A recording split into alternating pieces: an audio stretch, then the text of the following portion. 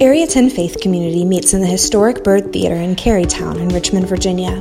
As of August 2nd, we have resumed in-person worship services on Sunday mornings at 10 a.m. We are committed to the health and safety of our families and will continue to offer our simultaneous live stream at youtube.com/Area 10 Faith Community. We hope you'll join us at the Byrd Theater again soon, but in the meantime, we're providing the best possible online experience we can for you. Now, on to this week's message. My name is Rachel. I'm the Director of Communications here at Area 10. And in the summer of 2019, Zach, my husband, and I came to a very important decision as a family. We've been putting it off for a long time, saying that we weren't ready, but at this point, we had 2 steady full-time jobs, a small, albeit tiny apartment, and we came to terms and decided to move forward. And I remember the day really clearly. It was August 16th, 2019. It was a stormy day. There were storm clouds looming off in the horizon, and Zach and I both had the day off. So we decided to go to the store, just to look.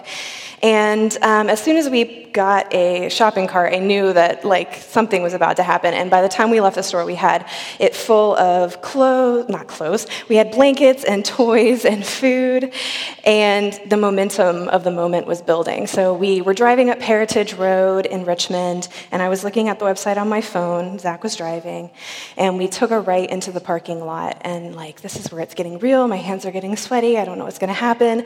And we walk through those big double doors and up to the counter to an adoption counselor, and we tell them, another human being for the very first time, that we're ready.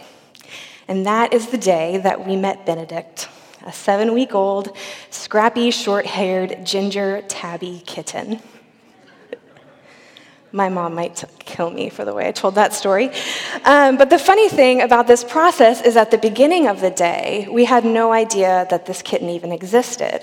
And by the end of the day, he was a fully fledged member of our family. And nothing about the kitten itself physically changed, but suddenly he had a new purpose. He was a part of our family. And you might think that the only reason that I'm telling you this slightly ridiculous story is so that I have an opportunity to show a large group of people pictures of my cat. And I will certainly, obviously, take advantage of that opportunity, but it's not the point of the story. I'm telling you this story because it gives us a picture, a snapshot of a gospel concept, these things that can sometimes feel really lofty and hard to understand, and it brings it down to earth, and it brings it to a place where we can say, yeah, I think I actually get that. And so over the past couple of weeks, we've been talking as a faith community about what it means to go off track on purpose, and that we've seen examples of how God calls us to go off the track of the normal 9-to-5 American dream that a lot of us might be pursuing, and to get deeper and get messier and find something more fulfilling. And we've been looking at breaking out of the tide of this American culture. And today we're going to continue to look down that road less traveled and consider something we rarely think of as a part of our day-to-day lives. And that's the concept of holiness. Holiness is a word that we simply do not use outside of the church, right? Unless we're saying holy and then followed by a curse word. But human beings are usually pretty smart, and we figure out the context and what words mean from different examples. But this word, we don't have a lot of context or framework for. So what does this word mean? I actually want to take a minute, and I want you to pull out your phone and the Notes app, or even go really retro old school, find some pencil and paper, and write down what you think the word holiness means. We're going to take a second. It doesn't have to be a long definition. It doesn't have to be submitted to Merriam-Webster. You're not going to get graded. No, you don't have to show it to anybody else. It can just be 1 or 2 words that you associate with the word holiness. I'm going to wait. Are you doing it? Okay. So maybe you have it written down, but you have a guess in your mind. But let's dig into what the Bible says. The Bible gives us 2 different root languages that we can look at. The Old Testament is primarily written in Hebrew, and the New Testament is primarily written in Greek. And there's a tool that a lot of Bible scholars use called a concordance, where you can look up any word, and it'll tell you how many times that word is used in the Greek and in the Hebrew, and then where you can find it, and then Bible scholars use that that context to interpret what the word means. So in Hebrew, we have the word kadesh, and it appears over 300 times in the New Testament, or Old Testament. And then we have the Greek word hagios, which appears over 219 times, which is pretty incredible because the New Testament is a lot smaller than the Old Testament. So the fact that the word is used that often is showing you it's not just the Old Testament that's concerned about God's holiness, it's the New Testament too. But fortunately, these words are used pretty consistently in the Old Testament and the New Testament. And so we use that context to figure out what it means. And they tell us that another word that you could use to translate holiness would be apartness, or separateness, or set apart. And I'm pretty confident that's probably not the words that you chose to write down. So let's look at that a few examples of that context, of those 500 plus examples. First, holiness is a word that God uses to describe himself, and it's what other beings or humans use to worship him as a descriptive word. We can see in Isaiah 6:3 that there's a vision that Isaiah has of these angels, and they're all surrounding God, and they're proclaiming, "Holy, holy, holy is the Lord Almighty. The whole earth is filled with his glory." And in the New Testament, there's actually an almost identical scene that appears in Revelation, where there's these great beasts that have wings, and they're repeating, "Holy, holy, holy is the Lord Almighty, who was and is to come." And the interesting thing here to me is that they keep repeating this word. Why not just say, "Holy is the Lord"?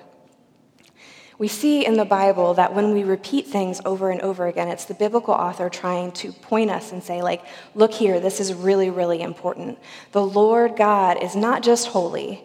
He is the epitome of holy. He is holy, holy, holy. But the word holy also describes an assortment of objects. You might think of stories of Moses and the burning bush, where the physical ground where Moses is standing is consecrated and called holy, so Moses has to take off his shoes. Or the land that God selects for his people to move into, the promised land, or what we call now the Holy Land.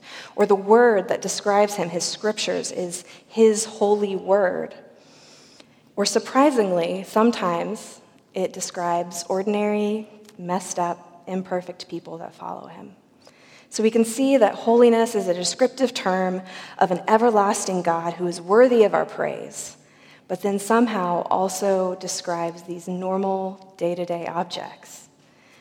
And to quote Mark Moore from our Core 52 book that we've been reading, holiness happens when God takes ordinary objects and claims them for his purpose. God takes ordinary objects and claims them for his purpose. And I'm going to be honest, this is not something that I ever really thought about or considered before. The word holy to me meant something like super religious or spiritual or pure or maybe even perfect, and maybe that's one of the words that you wrote down. But that feels like a really hard, unattainable goal, and it's not something that I feel like always applies to me in my life. But Mark Moore is right. He continues to say that equating holiness with religious purity is a bit misleading. The word holy doesn't primarily designate sacred as much as selected. And I kind of created a helpful chart that can help us figure out what we typically think of as holiness contrasted with what the Bible actually says is true. So it doesn't primarily mean sacred. It does mean selected. It also doesn't primarily mean that my nature changes who I am, but that my purpose changes. And it doesn't mean that I have to perform perfectly all the time. What it does mean is that God proclaims that I am righteous. Because holiness is received.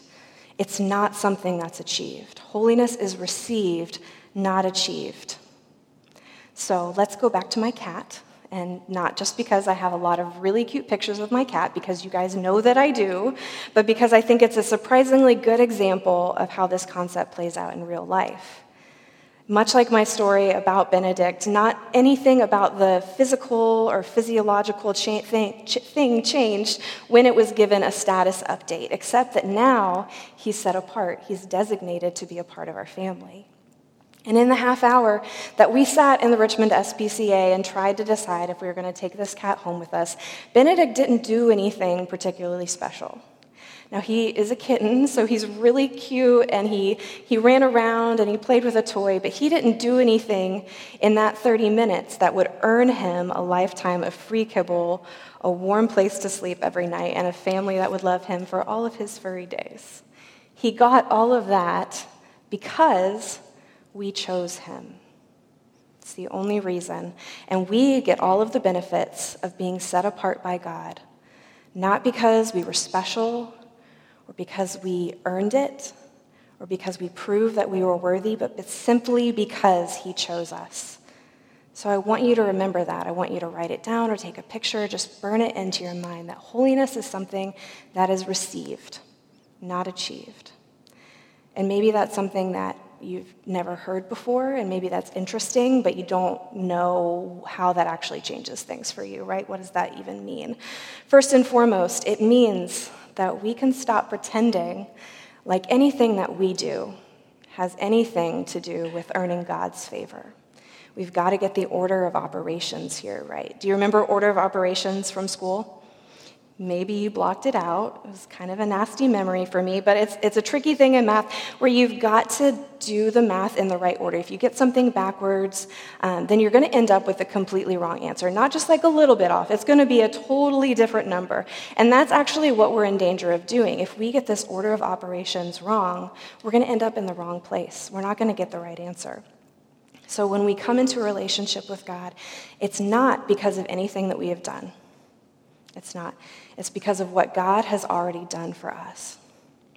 Romans 5:8 says that for while we were still weak, at the right time, Christ died for the ungodly. For one will scarcely die for a righteous person, though perhaps for a good person one would even dare die. But God shows his love for us in that while we were still sinners, Christ died for us. We've got to remember that the reason that we come to church, that we sing songs of praise, that we attend Area 10 university classes, that we join a small group, that we serve on any team is not because we're trying to fill up our heavenly pros and cons list with a lot more pros so that when we get to heaven, St. Peter has no choice but to let us through those pearly gates. That's not how this system works. When we get the order backwards, we end up attempting to earn God's grace rather than letting that grace simply transform us.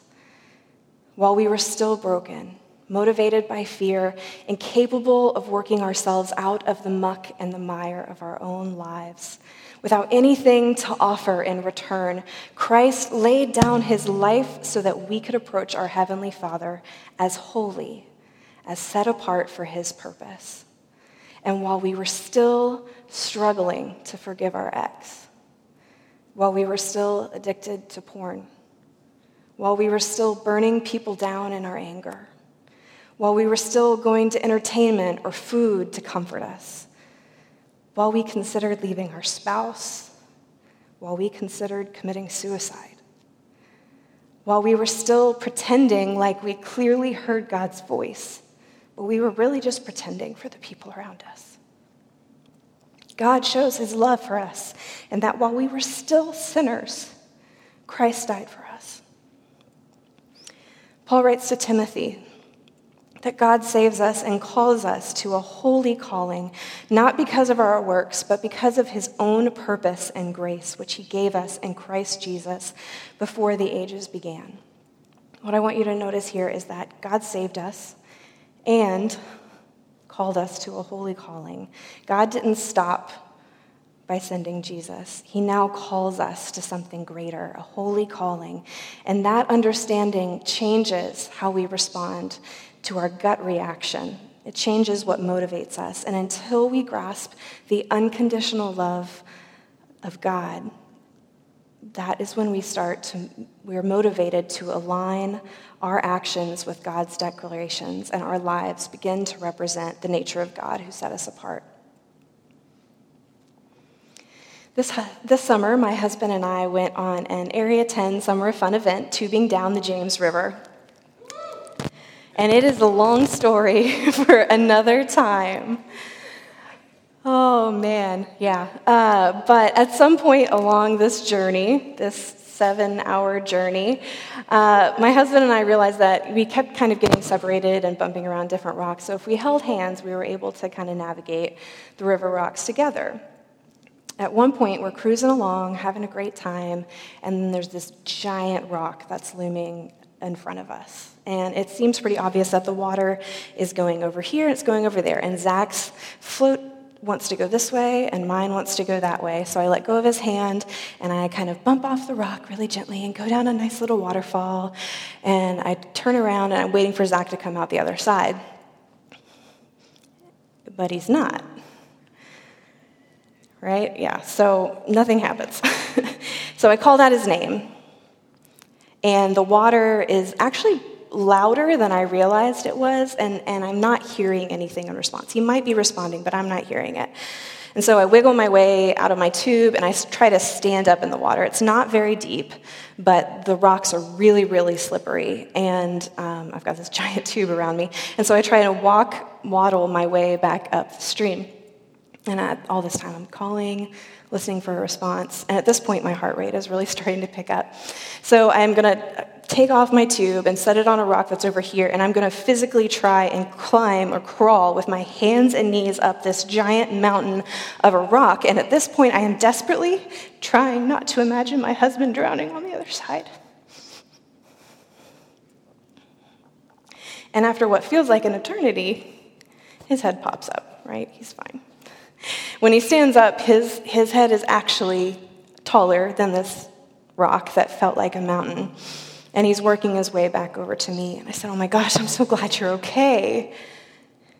And he doesn't respond. I said, "Are you okay? I thought you were hurt." "I'm fine." No expression whatsoever. I said, "What's wrong? I really don't understand. What's wrong?" "You let go." "I what?" "You let go of my hand." I did. I let go of his hand. I thought in that moment that the best way around this big rock was to let go. And it ended up getting him in a situation that was really hard for him to get out of. It was like a little whirlpool eddy type situation. And that's kind of what happens in our culture. In general, it's like the James River. It's a slow and steady force. It pushes objects down. It makes it hard for them to quite literally go against the flow. And the longer you're in it, the less you notice the temperature or the rate at which you're floating or the force of the current. And the river seemed calm, and we were having a good time. It wasn't until something went not to plan, and I had to stand up and try to move against the force of the current that I realized how slippery the rocks were and how dangerous that current could be. And worse yet, I had let go of something that was keeping me safe because I thought I had a better idea. And I lost my lifeline to one of the most important things in my life. Our world has the same underlying current to it, and we've been in it for so long that it's just easier to let go and let it happen. When the world says that the only way to get ahead is to rely on your own strength, and that believing in a God just proves that you're weak, it can be easy to go along with that. When the world says that money is king, and if you're not successful at your job, then you're obviously not successful at all, it can be easy to believe those lies. And when the world says that it's normal and natural to have uncommitted sex, it can be simple to just go with the flow and let that happen. When the world focuses on the next shiny new thing, like an iPad or a new brewery opening town or a new fad diet or a superhero movie, any of these things, it can be so easy to take our eyes off of Jesus and focus somewhere, anywhere else. Paul was a prolific church planner, evangelist, and letter writer, and he put it plainly to a church in Rome. And I think this is one of the few examples that we can use in the Bible where we can pretend like this was actually written directly to us. You can't do this all the time, but I want you to read it as if Paul was writing it to you. I appeal to you, therefore, brothers, by the mercies of God, to present your bodies as a living sacrifice, holy and acceptable to God, which is your spiritual worship. Do not be conformed to this world, but be transformed by the renewal of your mind, that by testing you may discern what is the will of God, what is good and acceptable and perfect. That's not necessarily how I would write this. And so if you will allow me to paraphrase in the spirit of the original text, this is what I feel like Paul would be saying to us. I'm asking you, Area 10 faith community, to present your whole lives as an ongoing sacrifice, holy and pleasing to God. This is worship. Don't go with the flow of the world any longer, but let your mind be transformed so that you follow after God's will for your life, the best possible route. And I'm going to be honest that I think Mark Moore, this chapter on holiness, he just really hits it out of the ballpark. If you haven't been reading along in Core 52 with us, I would encourage you that you can stop by the Next Steps table on your way out, or you can email info@area10church.com and get your hands on a copy. But this schedule that we've been following has really shown up in surprising ways. For example, the week that the entire world basically shut down because of a pandemic, that week, the word we were studying was on overwhelming worry. And the week that race riots broke out in Richmond and our city was being torn apart over the idea of monuments, the idea for that following week was unity. So even if you haven't picked up this book before, or you did pick it up at the beginning of the year and you've really fallen off, each week is a different topic, and you can jump in at any point in time. I really encourage you to read this week's chapter on holiness. And he says, I have one more Mark Moore quote because they're so good. When we wrestle with holiness, it's not because we really believe that what the world has to offer is better. It's because we don't believe that either the presence or the proclamation of God is a reality. That's tough. Because we know this world is broken. We feel that in our bones. Anytime that a friend betrays us, or another black man or woman is murdered on camera and their killers walk free, or stories of enslaved children or human trafficking are brought to light. This greed, the corruption, the lack of accountability, the lack of boundaries, we know that the path this world wants us to walk down, that leads to suffering and death. And we have got to stand up in this river. We've got to get ourselves back on the right path. And we might slip and we might bang up our knees. We might accidentally let go of something that's really important in the face of fear, but we must fight against the current of our world to get to where we know we need to go. If we truly believe that Christ died for our sins and rose again to give us new life, then of course our life is going to look different than the world around us. If this central tenet of our faith is true, then of course we have a different perspective from our friends and families and coworkers who don't believe. Of course, the things that we do or that we don't do or that we stand up for or we stand up against are not always going to make sense to them. And of course, that is not easy. But we make sacrifices.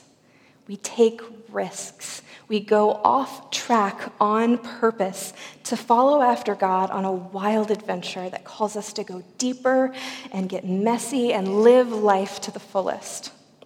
We are holy and set apart for a new purpose.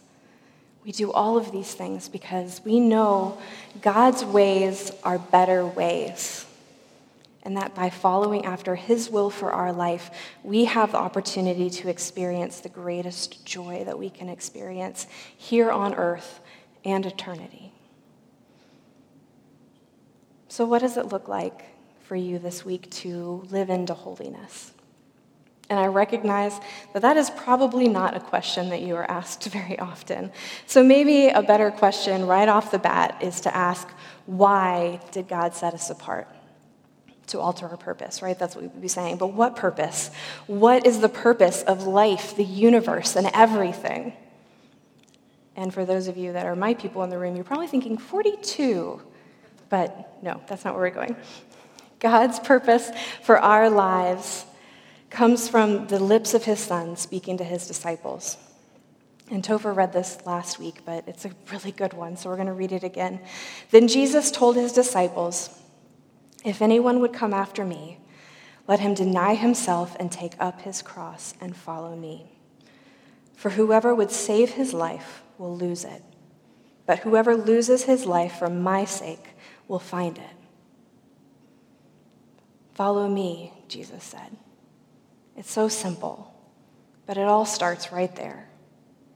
Being holy, set apart, means that we don't follow the path of this world. We follow after Jesus wherever that leads us. And for you this week, that might mean, for the first time, opening up the lines of communication and just having a real, honest conversation with God. It's been a long time since you've done that, but you just need to tell God where you're at right now and even how you feel about him. For you this week, it might mean that you're going to put behind you all of the past failed attempts at a quiet time or reading your Bible. That discouragement, you're just going to let that go, and you're going to open up God's holy word and look for what he's trying to teach you. Maybe you've got the prayer and scripture thing down. Awesome. But maybe you're still holding on to a really deep resentment, to someone that legitimately hurt you.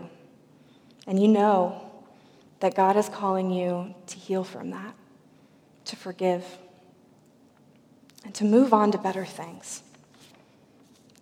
Maybe for you this week, leaning into your holiness means that you say no to another night of binge watching Netflix or binge drinking or binge eating Chinese takeout food or all three of them combined, and you do something honestly productive with your time, something that doesn't fill you with regret, but something that you can be proud of. Whatever your vice is, whatever is putting up a wall between you and God, holiness means actively tearing down that wall and starting over again. And we do all of these things because God chose us and because God's election of us deserves our best representation of him. When we follow Jesus, we actively make different decisions that the rest of the world might not consider normal. And we know that even if our coworkers and our family and our friends don't fully understand, we know this is us getting back on track. We are set apart and declared holy by the sacrifice of Christ's blood for our sins. And because of that sacrifice, God can now dwell within our hearts and give us a day-to-day compass guide on this journey that we're on. Where once God's chosen people had to approach him through the veil of a tabernacle or a temple, God now chooses to dwell within us and enter our very souls. Jen Rose Yokel says, God's presence, his dwelling, is no longer a place out there that we have to reach. It's not an exclusive club or a far-off mountaintop. It is awe-inspiring, maybe even terrifying, and it is as close as skin and bone. It defies our human boundaries and looks like a parade of misfits who are grateful for a seat at the table. It is safety and warmth and family. All are welcome, and there is always room for more. Always a space to come in from the chaos and rest in the hope that all just might be well. If you've never made the decision to follow after Jesus, I want you to consider this an open invitation. If you know that the world is broken and you're ready to start on a new path, to pursue holiness, then we invite you. You can go up to the Next Steps table at the end of the service and talk to someone, or you can go to area10church.com/connect and fill out our digital connect card and mark, I have decided to follow Jesus. Whatever path you choose to take, someone will follow up with you this week and we'll talk about your next steps. Whether that mean for you getting baptized or just getting back on the right track after you've been on another path, wandering away for a while. At the tail end of the Bible, the book of Revelation gives us a snapshot of what it will look like if we truly lean into our holiness. This is a picture of the ultimate destiny of the church, and it's recorded in Revelation 20. Blessed and holy is the one who shares in the first resurrection. That's us. Over such, the second death has no power, but they will be priests of God and of Christ, and they will reign with him for 1,000 years. When we pursue after a holy God, making sacrifices in the here and now for his glory and namesake, we are rewarded with an eternity to bask in his goodness, to celebrate together. And we no longer have to fear death. For us, to live is Christ, but to die is gain. The angels, they're already singing this chorus of holy, holy, holy is the Lord Almighty. The whole earth is filled with his glory. And they're already singing that because it's already true. But I, for one, I want to join in that chorus. And I hope you'll join me. Let's pray. Dear God, thank you for this opportunity to come and speak. Thank you for this message. I pray that you would give us the ears to hear it and that we would look for ways that your love transforms us into holy people set apart for your purpose. I don't know where that leads each one of us, but I pray that we're looking into our hearts and that we're finding the places where we've built walls, the places where vices have gotten in the way of focusing on you. And I pray that we do the work to pull those walls down, that we open up our hearts and have an honest, genuine conversation with you, that we look in your scriptures for what you're trying to teach us, that we can truly learn what holiness is, and that it'll change our lives. In Jesus' name, amen.